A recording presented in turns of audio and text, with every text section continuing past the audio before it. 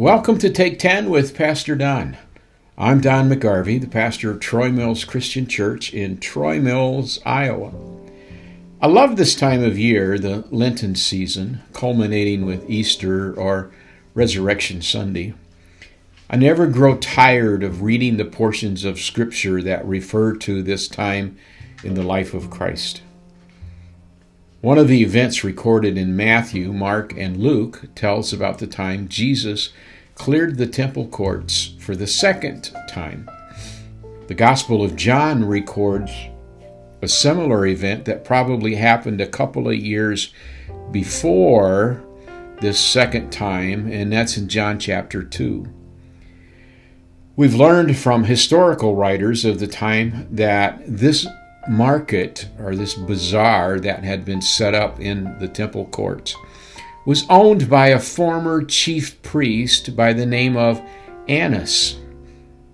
And yes, that's the same Annas that Jesus is brought before right after his arrest in Gethsemane. Don't you know there was some built-up anger towards Jesus over those two times where the temple got cleared of Annas's market? It cost him a lot of money, and that was the whole purpose behind it. It interfered with his plans for his life. If you read through John's account and then read through the accounts in Matthew, Mark, and Luke, you will note that there is one difference. I don't know that scholars make such a big deal about it, but I think it's worthy of mentioning. In John's account, which we think happened in the early ministry of Jesus, Jesus says, "Stop turning my Father's house into a market."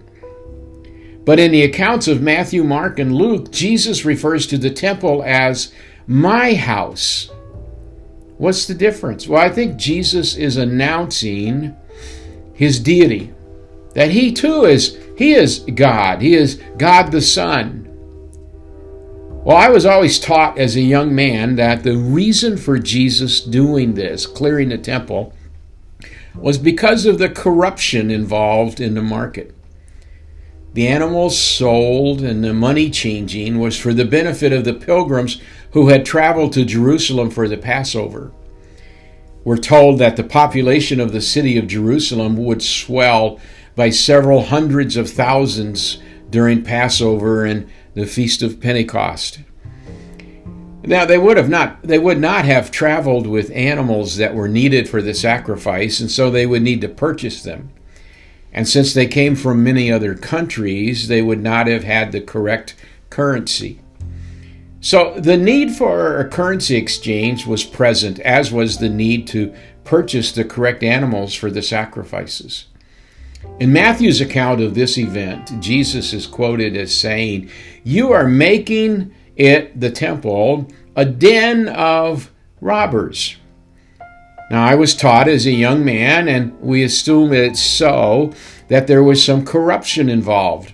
The exchange of money was not a fair exchange, and the prices for the animals needed was exorbitant. But I think there's another reason for Jesus clearing the temple. The part of the temple that was used for these markets was the only part of the temple that foreigners could come to in order to worship or to receive ministry. It was also the only part of the temple where Jews who were blind or lame could come to. So with these markets in place, ministry to foreigners and to the blind and to the lame was eliminated. Matthew records something for us that's not recorded in the other accounts. In Matthew 21, verses 12 and 13, we're told how Jesus cleared the temple. But then, with no fanfare whatsoever, it's almost as if it immediately happened.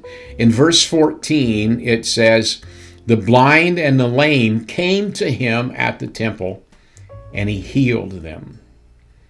I've always been amazed at how when a place was made for people to come to for ministry, they showed up. I think that's still true. If we make our churches, and let me make it a little more personal, if we make our personal lives a place for people to come to for ministry, they'll show up. God will direct them to us because He knows that we're going to be prepared to minister to them, that we've kept the temple, which we are now the temple of God. We are the dwelling place of God. Just as the temple in Jerusalem was the dwelling place of God, you and I have been declared to be the temples, the dwelling place of God. Now, over the years, I've heard many sermons and lessons based on the clearing of the temple. Most of them were good, at least the ones that I can remember. But I think there's a personal challenge in this story that often got left out. Since we are now the temple or the dwelling place of God, we need to keep our lives clear of anything that might corrupt ministry. We need to make sure that we are prepared wherever we go for ministry to those who are standing in need. And I don't need to tell you that our world is full of folks who are in need. A few years ago, I took a course from the Billy Graham Evangelistic Association, and one of the very first things that they said was that you should always assume that 7 out of every 10 people you meet are going through some sort of tragedy or tough times or challenges in their lives. Whether they look like it or not, they're going through that. So we need to stay ready. In our world, there are many folks who are hurting. Some have been blinded to the truth. Some are limping through life, and they need a healer. And we are the one who is in their path that can lead them to not only their Savior, but to their healer and to their source of help as they journey through life. Going back to the story of Jesus clearing the temple, I felt a little tug to share this with you. As I was thinking about this event, I got to thinking how there was a need for currency exchange and the purchase of the animals for sacrifice. They weren't bad. The truth is that both were needed and both provided services for the travelers in Jerusalem. But someone, and we're not going to point fingers, it's not necessary because we don't know. But someone let them get out of hand and they became larger than life itself.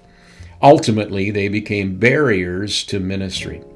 I mention this because things that become barriers to ministry don't always have to be evil when they start. They can be good things that for some reason get out of hand. We try to make them more than they need to be. They cause us to get our focus off ministry and onto something else. That's when they become evil, and we have to clear the temple in order for ministry to happen. Solomon warned us in Proverbs chapter 4 and verse 23 that we must continually guard our hearts because our heart, our inner being, determines the course of our life. And so our challenge is to make sure we're always ministry ready. Whether you're a pastor or not a pastor, or just someone who goes to church, someone who loves the Lord, and someone who loves to serve God and to touch the lives of others, we always need to stay ministry ready, no matter who we are, where we are, what we're doing. And we need to guard our hearts so that things don't get in the way of being able to minister to people with real life needs. Well, that's it for our Take 10 for this week, and thanks for joining me. If you would, please take a moment and hit the subscribe button on the platform you are listening on. And thanks for doing that. Thanks for joining us today, and God bless you. Have a great, great week.